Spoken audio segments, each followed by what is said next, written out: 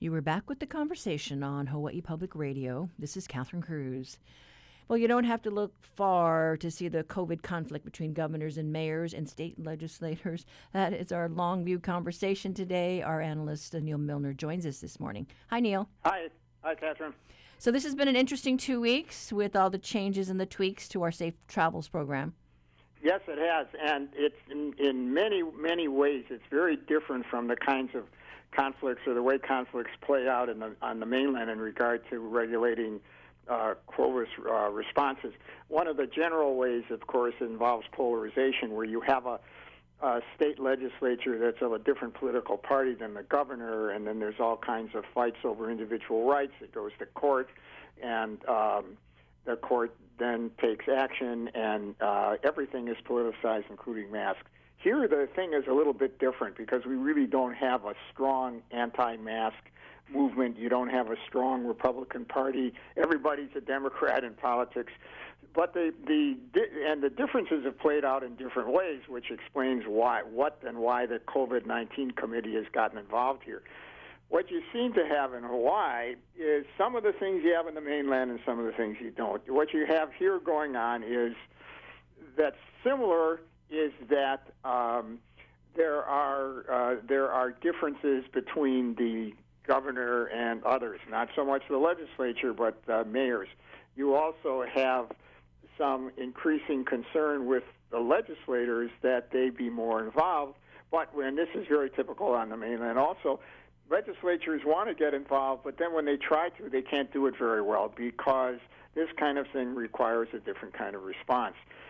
So what you have here is the House set up this COVID-19 task force, and it's very interesting to watch how they work. And if anybody paid attention to the Monday meeting, you see they're not official. They recommend stuff. They include legislators. The Speaker of the House, Scott Psyche, is the chair, but they include a lot of influential economists and health officials and so on.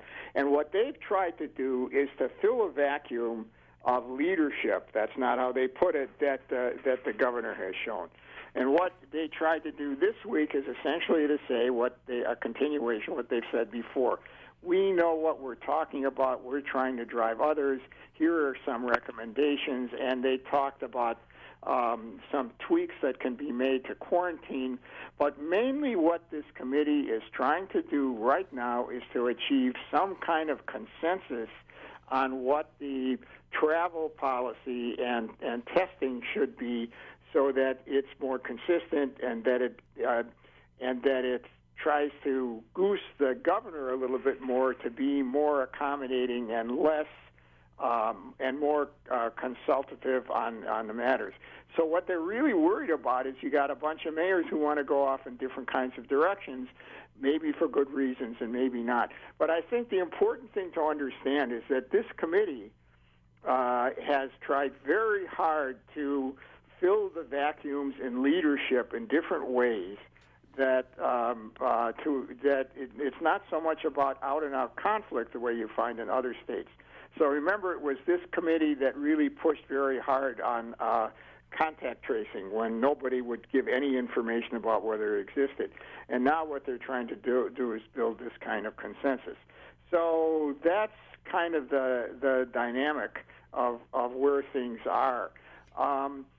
There's one other thing I should mention, which is true in Hawaii also, but not as much as it is everywhere else, and not everywhere else, but lots of other places.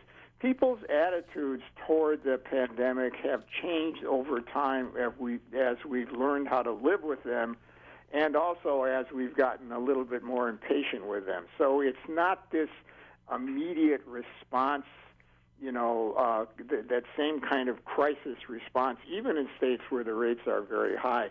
The other thing is that what we've not quite understood yet is that this is a very different kind of emergency. Most of the time when a governor uses emergency powers, the way Ige uses it here and the way he's used them in the past, it's for specific things that have a time limit to them. Floods end. tornadoes and hurricanes and those kind of things. This goes on, and it makes the issue much more complicated over time. So if you look at the COVID committee is not just interested in the regulations for, behavior, but it also has in mind the long-term future, the economic future, how we bring in tourism and all those kinds of things. That's changed everywhere. That's also changed in Hawaii.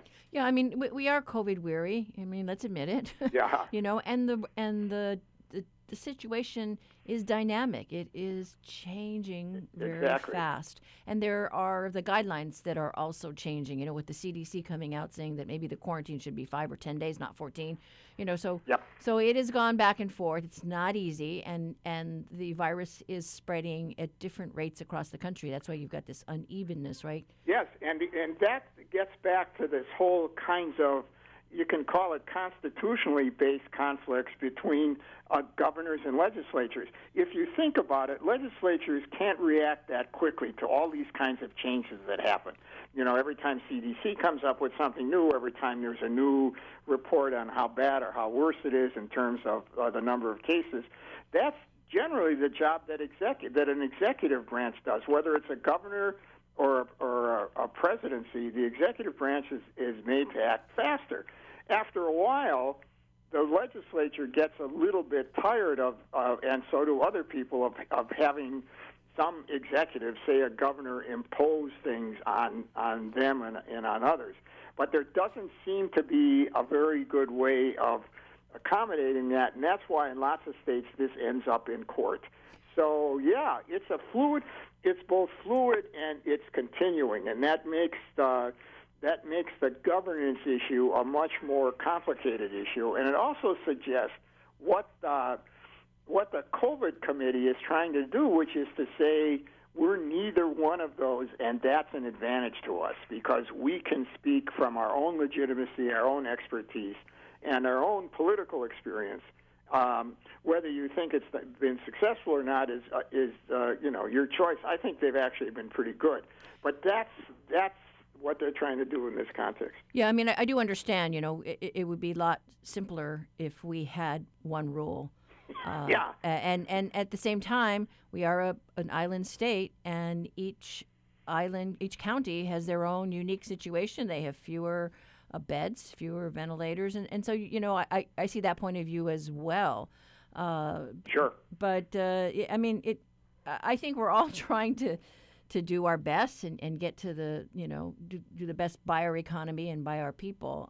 But it's not always easy. No, it's not always easy, and that's partially, I mean, in an important way, that's the role of leadership, and it's the role of informal negotiations. So much of this depends upon that. It depends upon the legitimacy of others, and that's a skill. And I think part of what the undercurrent is here, both among the committee and I think among the mayors, is that the governor is not really good at it. By the same token, as you say, the mayors say, yeah, each island is different, but the tourist industry is the tourist industry, and that this is a state, and essentially the tension between city and state is a regular part of government all the time. You've heard it many times about we should have more grassroots authority here. This one raises it with a vengeance because it's such an important issue. Yeah, I mean, we've seen lots of white papers come out this year. Yeah, lots of white papers. Well, partly because you got academics on the committee and they like to write white papers, but also because that's a way to try to bring about some kind of information fairly rapidly with a group that doesn't have a dog in the fight. That's neither a reluctant legislature or a governor who thinks that he should make all of the decisions. It's an attempt to be an influencer. Yeah, but it is also our economy, and tourism is a big part of it. We have been trying to manage tourism, so all part of an effort to hopefully get us in a good place. Oh, yeah. I mean, frankly, you'd have to be a deity to be able to get the balance right. Who knows? But that's what the constant fluid fluid balance is, and one of the ways that you try to do it is through data. But data doesn't speak for itself. You have to get other people to speak for it, and that's where it gets complicated. All right. Well, thank you so much, Neal. You're welcome. Take care. Neal Milner is a retired professor of political science at UH Manoa. He joins us regularly with his thoughts on the long view.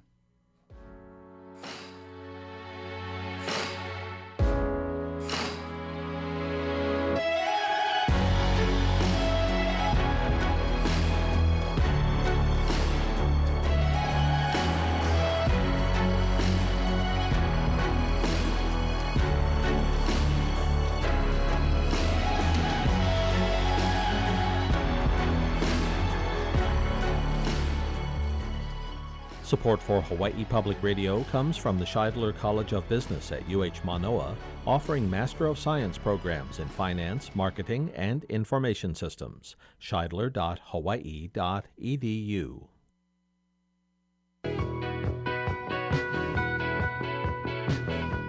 I'm Bert Lum. Today on Bite Marks Cafe, we'll learn about CARES Act funding and how it is being applied for telehealth services on Hawaii Island. We'll find out how the team at Hope Services are now able to upgrade their technology and connectivity to perform COVID response to homeless communities. That's today at 6:30 p.m. on Bite Marks Cafe.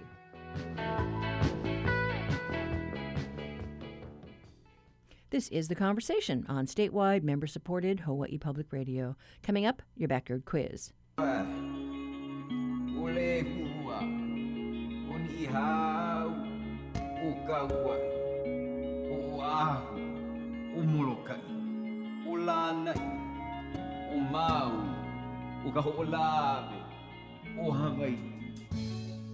This morning, we're testing your nautical history. On October 31st, 1796, a British sailing vessel named Arthur hit a patch of coral and was driven onto the rocks when a storm hit them west of Pearl Harbor. The ship's captain made the difficult decision to abandon the sinking ship, and crew members had to scramble into lifeboats to escape. Unfortunately, 6 of the 22 men drowned in the attempt. Survivors came on shore at an area known to Hawaiians as Kealoha. Over 140 years later, the military commissioned a naval air station, and the area quickly became a central hub for military aviation in the Pacific during World War II. The base continued in service after the war and was eventually decommissioned and reopened as Kealoha Airport. For today's quiz, we want you to name the sea captain of the Arthur. It was the first recorded Western shipwreck in the Hawaiian Islands. Call 941-3689 or 877-941-3689. If you know the answer, the first one to get it right gets a reusable tote bag that tells people you got it right.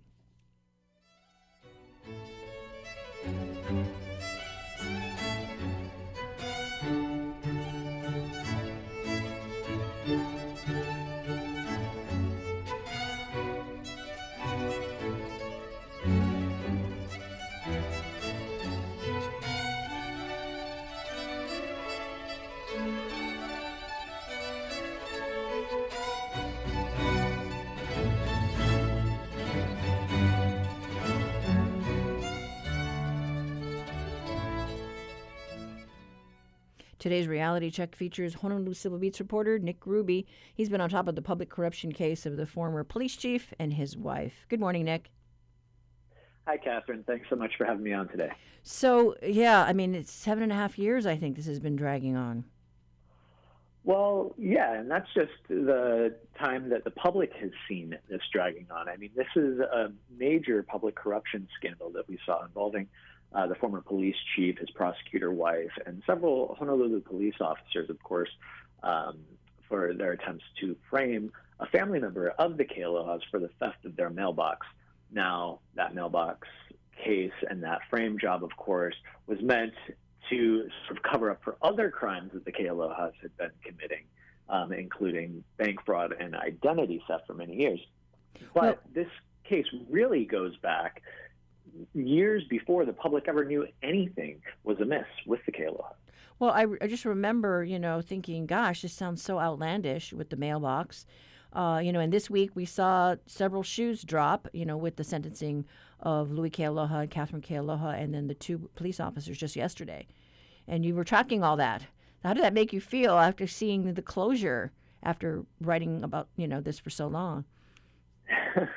Well, you're right. It does bring a bit of closure to a years-long saga, right? Catherine Kealoha is going to be headed to prison for 13 years, Louis Kealoha, the former police chief, for 7 years, Derek Hahn for 3.5 years, Bobby Nguyen for 4.5 years. Of course, Hahn and Nguyen said that their attorney said that they are considering appeals, but this was a major scandal that is sort of coming to a close. But I think we also have to remember here that this is not anywhere near over yet.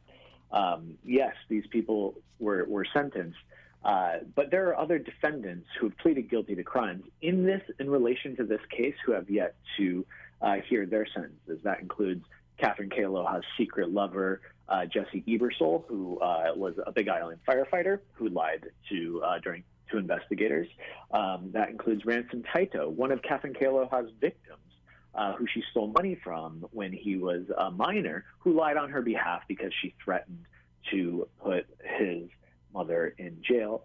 And then there is there's a former officer, Niall Silva. He's the former police officer who was the first to plead guilty in this case, admit that he had in fact taken part of this conspiracy. And really his admission sort of opened up this entire case for federal investigators. Now, there were others too that were arrested. I think it was Gordon, the major, right? Gordon Shiraishi, he was arrested and indicted as a part of this. He was found not guilty.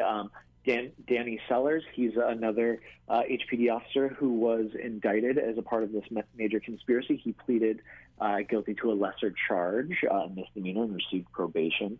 But we have to remember that Assistant U.S. Attorney Michael Wheat is still investigating public corruption in Hawaii. Him and his team have uncovered a lot of alleged misdeeds and alleged crimes. And, we're looking at Honolulu prosecuting attorney Keith Kaneshiro, an elected official who's received a target letter from the U.S. Justice Department. Donna Leong, former corporation counsel for the city and county of Honolulu, and a member of Honolulu Mayor Kirk Caldwell's cabinet, has also received a target letter. Caldwell's managing director, Roy Amamiya, he's received a letter saying that he is a subject of the investigation, which means he might have some information about potential criminal activities. And, of course, we asked Michael Weeds, hey, what's the status of these investigations? When are the next round of indictments coming down, if at all? And he mostly just smiled and changed the subject, which he normally does in these cases because, as you know, federal investigators don't like to comment on ongoing investigations. Yeah, well, it just sounds like, this is one chapter that is closing, but another one that is still open. Absolutely. And I think that the public really needs to be prepared to sort of witness more allegations. I mean, the judge in the Kealoha case said that this really shook the community down to its foundations. There was a lot of mistrust in government institutions afterwards. And I think that there's a lot of rebuilding that still needs to be done. I mean, if this case, the Kealoha case, highlighted anything, it's that our government institutions sort of failed us. The people who are supposed to be overseeing these individuals, the police commission, the ethics commission, the Office of Disciplinary Counsel, the mayor, they fell down on the job. Yeah, and we've just got to keep watching and making sure this doesn't happen again, and you can ferret out what wrongdoing has happened. And so we'll stay tuned. Absolutely. That's all we can do. All right. Thanks so much, Nick. Thank you, Catherine. That was reporter Nick Gruby with today's Reality Check. To read his story, visit civilbeat.org. Support for HPR comes from Alexander & Baldwin, owners and managers of office, industrial, and retail properties across the state. A&B, building partnerships in Hawaii for 150 years with a commitment to provide for the needs of island communities. Next time on The World, rapid COVID tests may hold the key to stemming the spread, but getting approval for inexpensive quick tests has been slow. The possibility for cheap tests that can be used at point of care or even at home is there, and we really have to come up with a strategy for how best to make use of them. Strategies for testing here and around the globe. That's next time on The World. Beginning this afternoon at 1. You know, it's that time of year for holiday photos, but with COVID restrictions in place, it's been tough for local photographers to book clients while maintaining a safe space. One such photographer is Aubrey Horde of Upcountry Maui. She spoke with Conversations producer Jason Ubai about shifting her business and how her latest campaign aims to benefit working professionals and local charities. Prior to the pandemic, I was doing commercial and portrait photography, but the portrait side was mostly for visitors. It was mostly geared for visitors. And then post-pandemic, it's flipped. I think it was probably 75% based on visitor business and vacation portraits and senior portraits for visitors on the beach. So high school seniors come out here to do their senior portraits, and it's a big deal. And then post-pandemic, I switched. It actually flipped because we had no visitors. So I've always had a studio that I've been able to use for headshots and commercial work. So that existed, thankfully. So when we were allowed to reopen, I was allowed to go back in with one or two people in the studio and then create headshots and do the commercial work. And then now, with the portrait side, with lack of visitors, I'm marketing more to local clientele.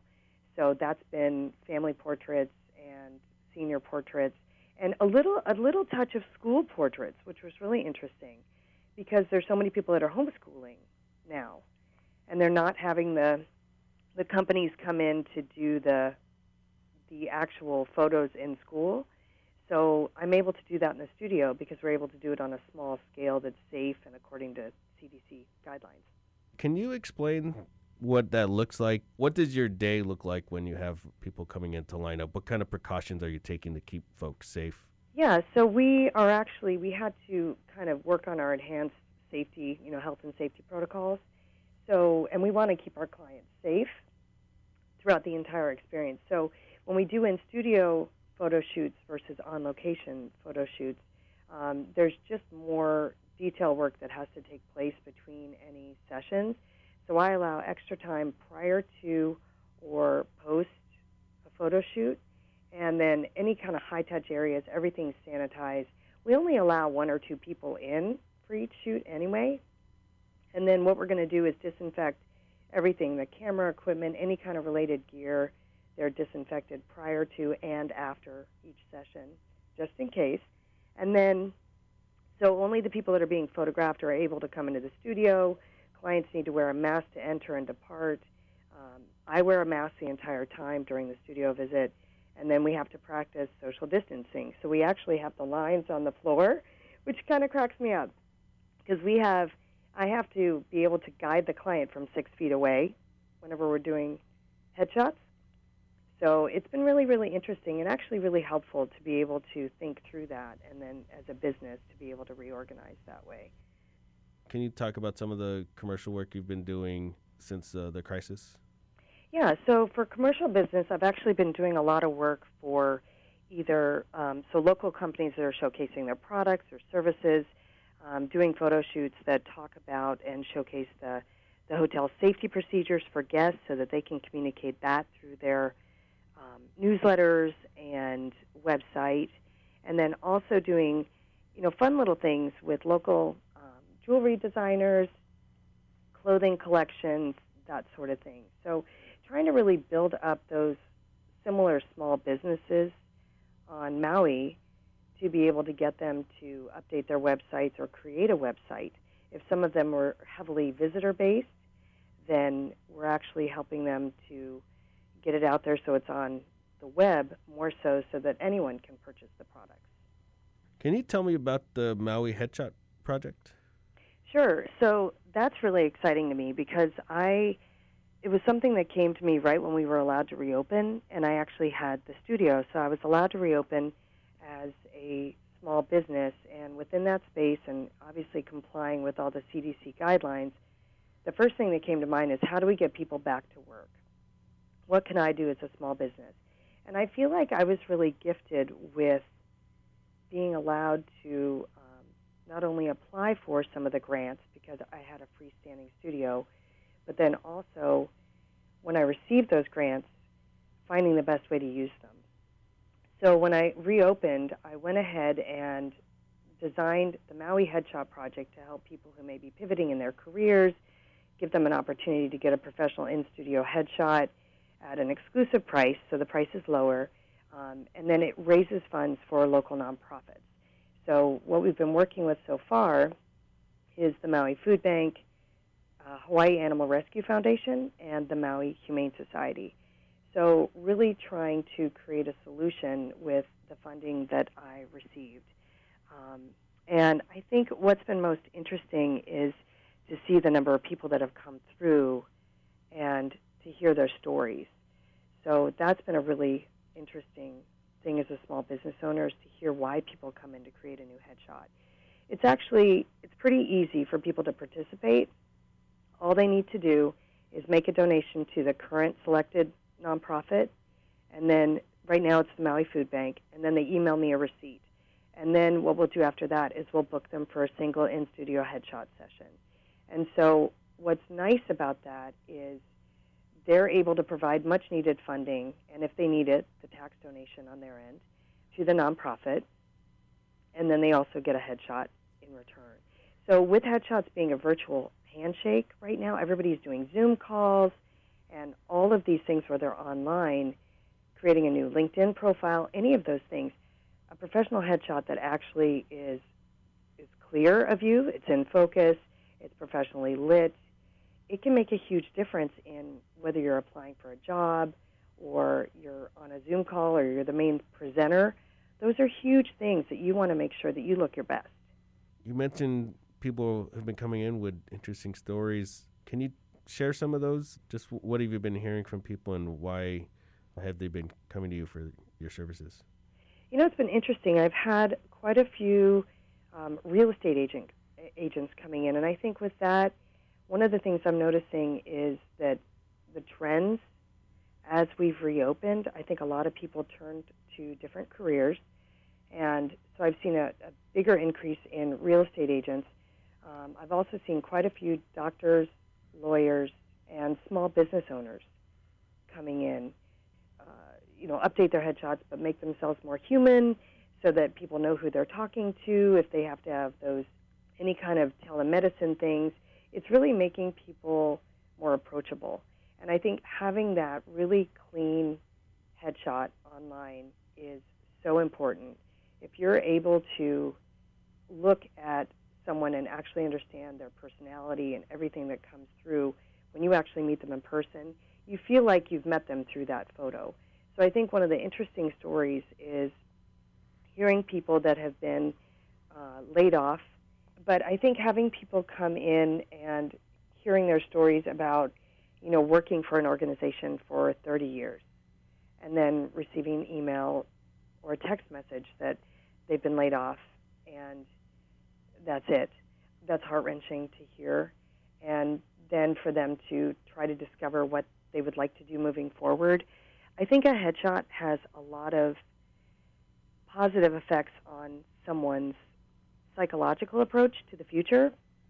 So when you have a new headshot and you can post that online and everybody says, oh my gosh, you look amazing, wow, all of a sudden it gives you confidence, I think, that you did not potentially have before, especially if you've been through the pandemic and you've been laid off or everything you thought was guaranteed is not. This gives you a new approach, a new outlook, someone that actually believes in you, being me, the photographer, looking at you, asking you questions, asking you what 3 things represent your brand. What do you get complimented on the most? How can I photograph you at your best to be able to have that come through in a headshot so that when someone sees that, that's your virtual handshake and they feel like they've met you. And they're going to call you more likely. They're going to call you than not because they're actually going to feel like they've met you. That was Aubrey Horde of Aubrey Horde Photography in Maui talking about the Maui Headshot Project. Right now you can make a donation to the Maui Food Bank and receive a discounted rate for a professional headshot. For links, head to our website, hawaiipublicradio.org.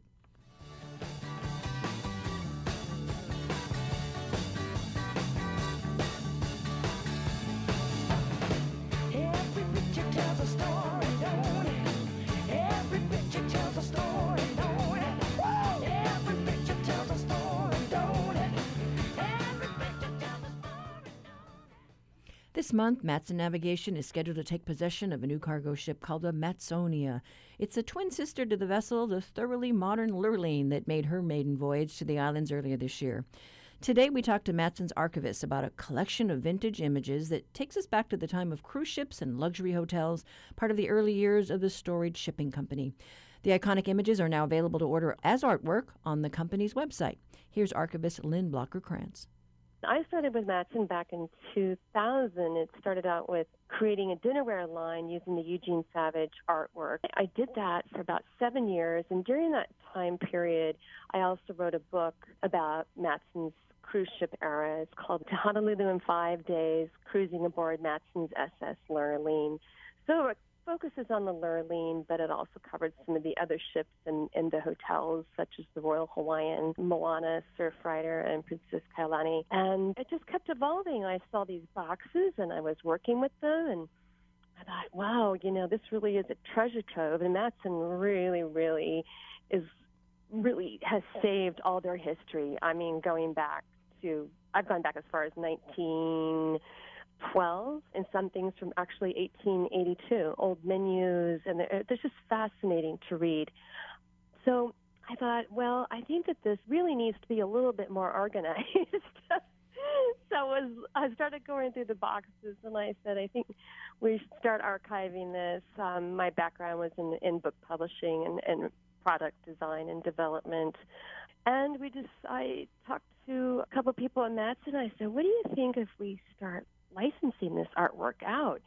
And so I sat down with Tori Richard, and in 2007, we came out with a shirt together. It's a Matson Lines Aloha shirt, and it's called Boat Day Aloha, and that shirt is still circulating today. It's printed many, many, many times. So that was like the first step in taking these wonderful archives that Matson has and turning it into a product that could be shared with the company and create products as well. And then it also appears on what was on Hawaii 5.0 for a long time, a lot of feature films. And so it's a great little archive.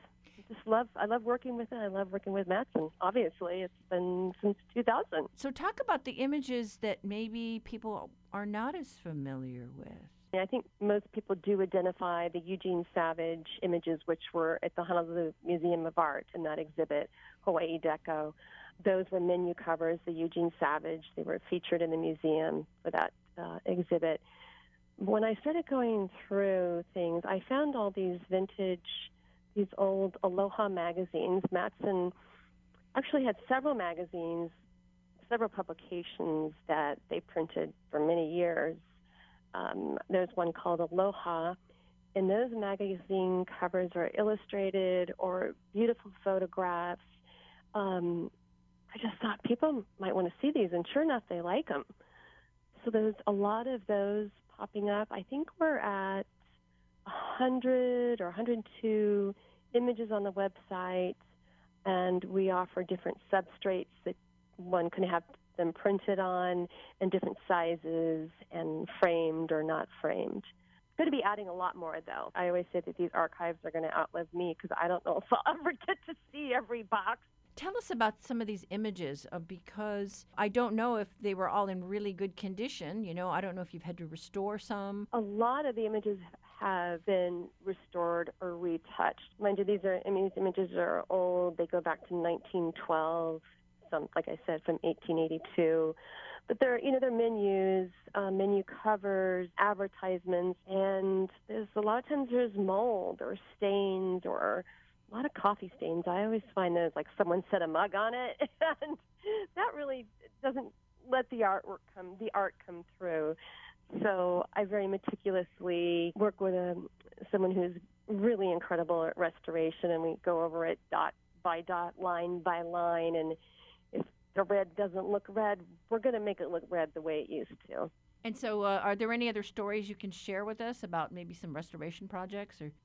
Oh, yeah. I mean, one of my favorites, if you're in the website and you go to Royal Hawaiian, there's this incredible menu cover, and I'm always blown away by this because a lot of people have not seen it, and it's from the opening of the Royal Hawaiian Hotel, which was February 1st, 1927.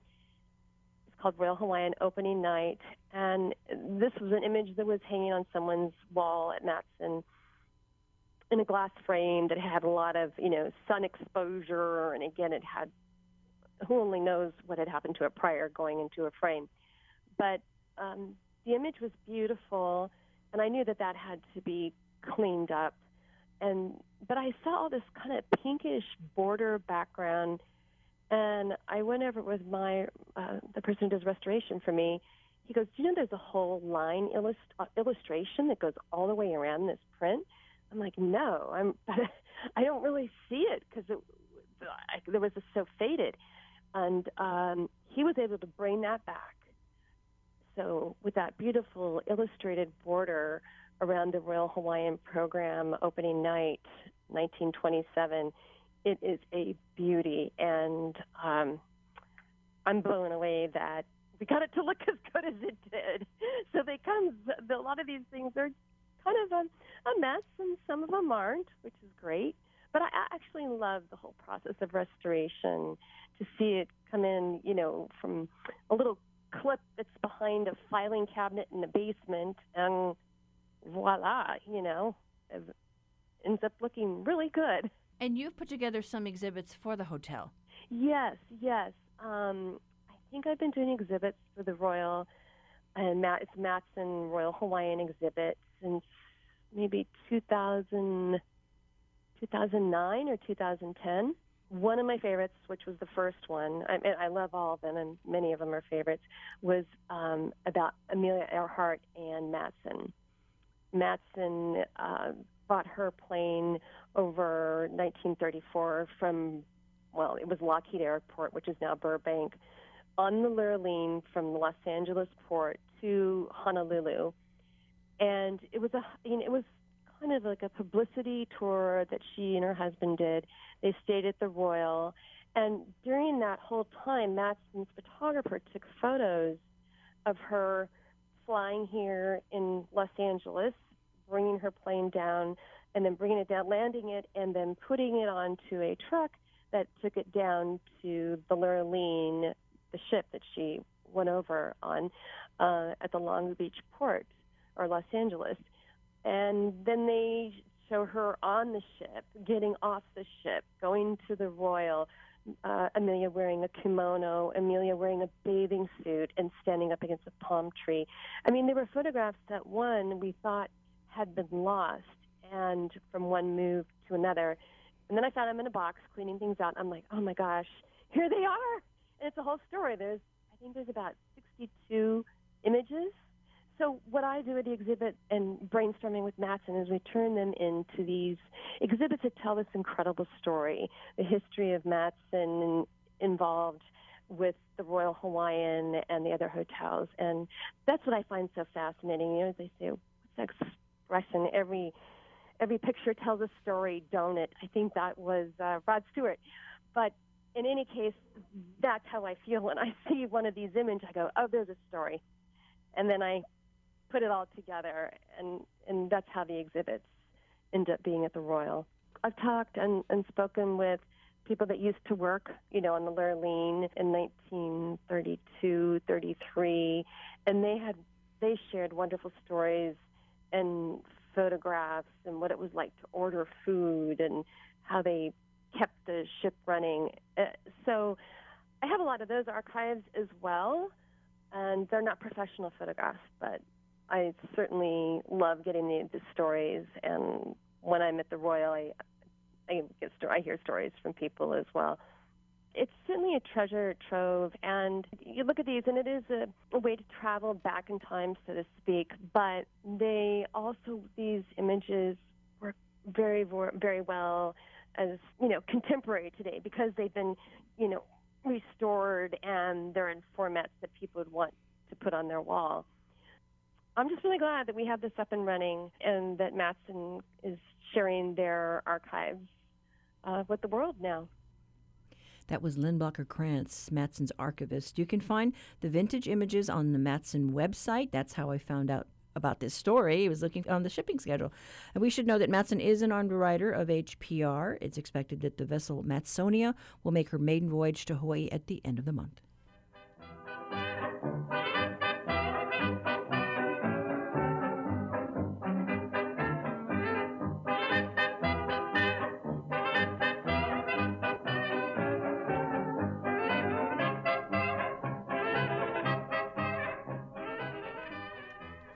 This is The Conversation on Hawaii Public Radio. We now go to UH Hilo professor Patrick Hart, who introduces us to a crimson honeycreeper in this week's Manu Minute.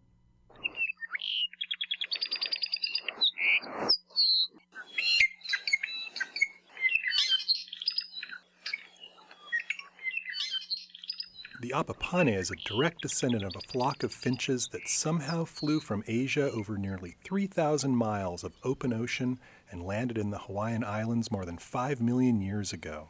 It's one of over 55 species of birds, now known as the Hawaiian honeycreepers, that evolved from that original group.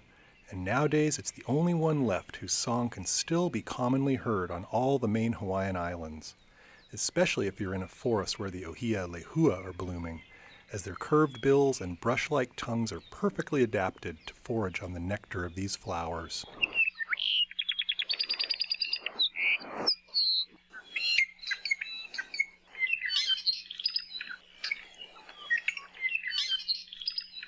Even though apapane are a brilliant bright red in color, they are often more easily detected by their beautiful song, which has recently been found to vary between the islands and even between different forest patches or kipuka on the same island. For Hawaii Public Radio, I'm Patrick Hart from the Department of Biology at the University of Hawaii at Hilo. Support for Manu Minute comes from Ken and Patty Kupchak for the Friends of Hakalau Forest National Wildlife Refuge, a nonprofit devoted to conserving the unique flora and fauna of Hawaii Island.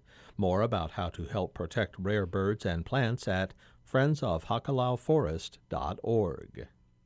And Hawaii Public Radio's newest feature, Manu Minute, is now a weekly podcast, now available through Apple Podcasts, Spotify, or your RSS feed.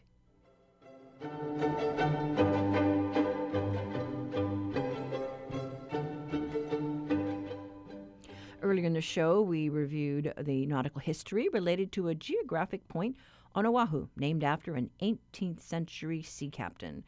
History books tell us that he and the crew of the British ship Arthur sailed into rough water after leaving the port Honolulu and was badly damaged after hitting a patch of coral near the western edge of Pearl Harbor. The crew attempted to escape the shipwreck by getting into lifeboats, and in the struggle, 6 sailors drowned. Survivors of the shipwreck landed near a tract of land that native Hawaiians called Kalailoa. The area later became known as Barber's Point, named for Henry Barber, the captain of the 100-foot British vessel that ran aground in 1796.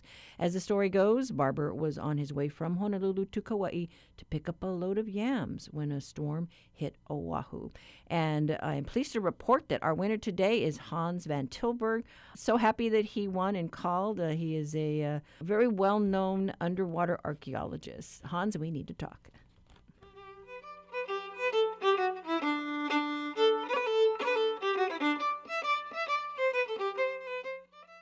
Support for HPR comes from Hoku's, wishing everyone warm and safe holidays, with seasonal menus by executive chef Jonathan Mizukami, bringing new direction from culinary experiences across the globe. KahalaResort.com. Imagine spending $4 million on a painting and then getting a call. He goes, "You know that yellow on the painting?" I go, "Yeah, I know that yellow. That's why I bought the painting. That yellow is so beautiful." He goes, "Well, that particular chrome yellow wasn't invented until 1990. 4 decades after the artwork was supposed to have been painted. inside the largest fake art scheme in modern U.S. history. On the next Reveal. Beginning this evening at 7, following Bite Marks Cafe. Support for Hawaii Public Radio comes from the Honolulu Museum of Art, welcoming the community to reconnect with the art and museum spaces on Pauhana Friday evenings until 9 p.m. More at honolulumuseum.org.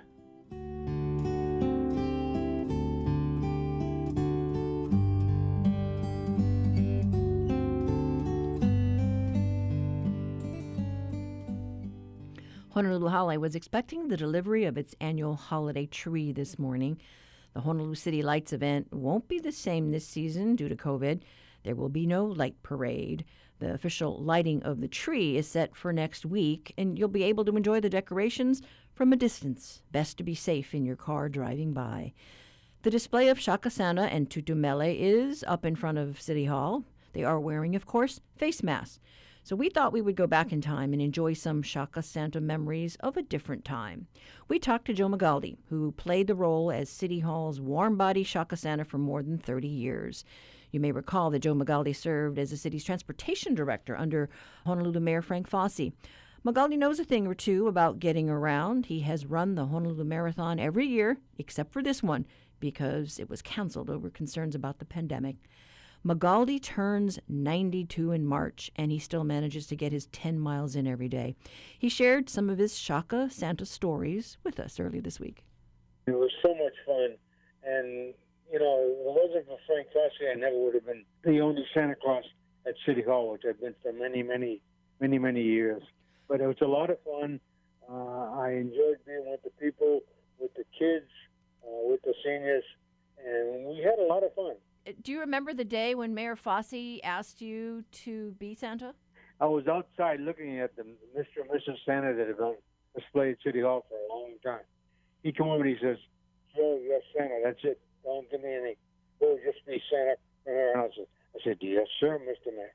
And then I became Santa. And I was the only Santa at City Hall for, something like 30, maybe 40 years. And what they really liked about it, the people, was the bare legs. They couldn't believe a Santa with bare legs.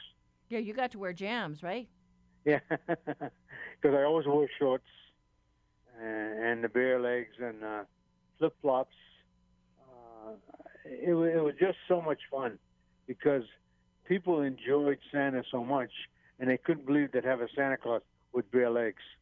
Now, you have watched the City Lights event grow over the decades, and this year it's going to be different, you know, because we worry about COVID, and you're on an age. Being Santa out in the community puts you at risk. The thing is, I hate to see City Lights are not going to be really anything at all this year, and it's because of COVID, which is unfortunate.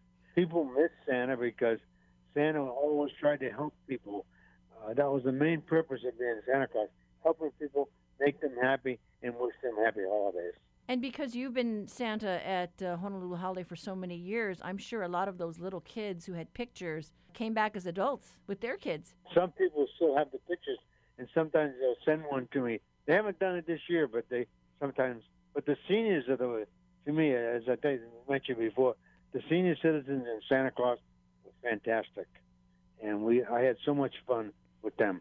People waited in line forever just to come up and sit by Santa or be behind him. They were so affectionate to Santa, and Santa tried to do it in return. So maybe I didn't do it right all the time, but we just had so much fun enjoying Christmas every year. They look forward. They waited in line to just come and see Santa have a picture taken. You've never seen so many kids waiting outside. And then the seniors in their wheelchair, they're waiting. I think I brought joy into kids and the seniors on a continual basis because I enjoyed being Santa Claus. Well, I love, the Christmas tree display there in the courtyard, how each department would compete. Gosh, I think I remember, we had a tree, I think it was in your department, right? Transportation Services. Didn't you have? That's right, yeah. Buses and rail? That's right. And the thing is, this year you're not going to have you're going to have some, but not very much. The other thing I enjoyed doing was the horse and buggy, because I used to take that by City Hall and downtown and back every night for about 2 hours, and that was a lot of fun because people would stop you and take pictures as you walked along. As you were driven along in the various things that we did, and we had a lot of fun there too. If Frosty was alive, we'd probably do it. You're probably right. He would. That's how he was. I mean, of any mayor and all the mayors, I can't say other than he was the best, and also would be the best mayor for Honolulu. Well, he liked you, I think, because you're Italian, right? My grandparents came from Sicily, and then they went up into Italy, but they were pretty good guys. They weren't mafia. Well, I know it's probably going to be hard for the Fosse family, too, because that was something that the whole family enjoyed, this tradition that Mayor Fosse started. I still get emails from Joyce. I just got another one yesterday wishing me, Merry Christmas and ho, ho, ho, Santa. I would like to wish everybody the best Christmas ever. It's very unfortunate that we can't be that close and we have to be separated by a plastic barrier or what have you, but I think everybody, I wish them the best Christmas ever, and Santa Claus will always be around. Well, yeah, Shaka Santa, we certainly appreciate all the time and good feeling that you brought down there to Honolulu Hale, and thank you for sharing your memories. Okay, thank you for having me. I really appreciate it. And again, hey, Mere Kalikimaka. That was Shaka Santa, Joe Magaldi, recalling some of the good old days when you could sit on his lap and take pictures with him. Those days are past. For links to the updated schedule of Honolulu City Lights, head to our website. Mele kalikimaka iha oe. Mele kalikimaka. Mele kalikimaka. Ua'i mai Kealoha mai na pu'uwai apo. Well, we have to go now, but tomorrow we talk seeds. It's a call-in show. Everything you wanted to know about the best times to plant here in the islands. We gather the experts to answer your questions as you flex your green thumbs. Want to know about the seeds you buy? Call our talkback line, 808-792-8217. I'm Catherine Cruz. Join us tomorrow for more of the conversation.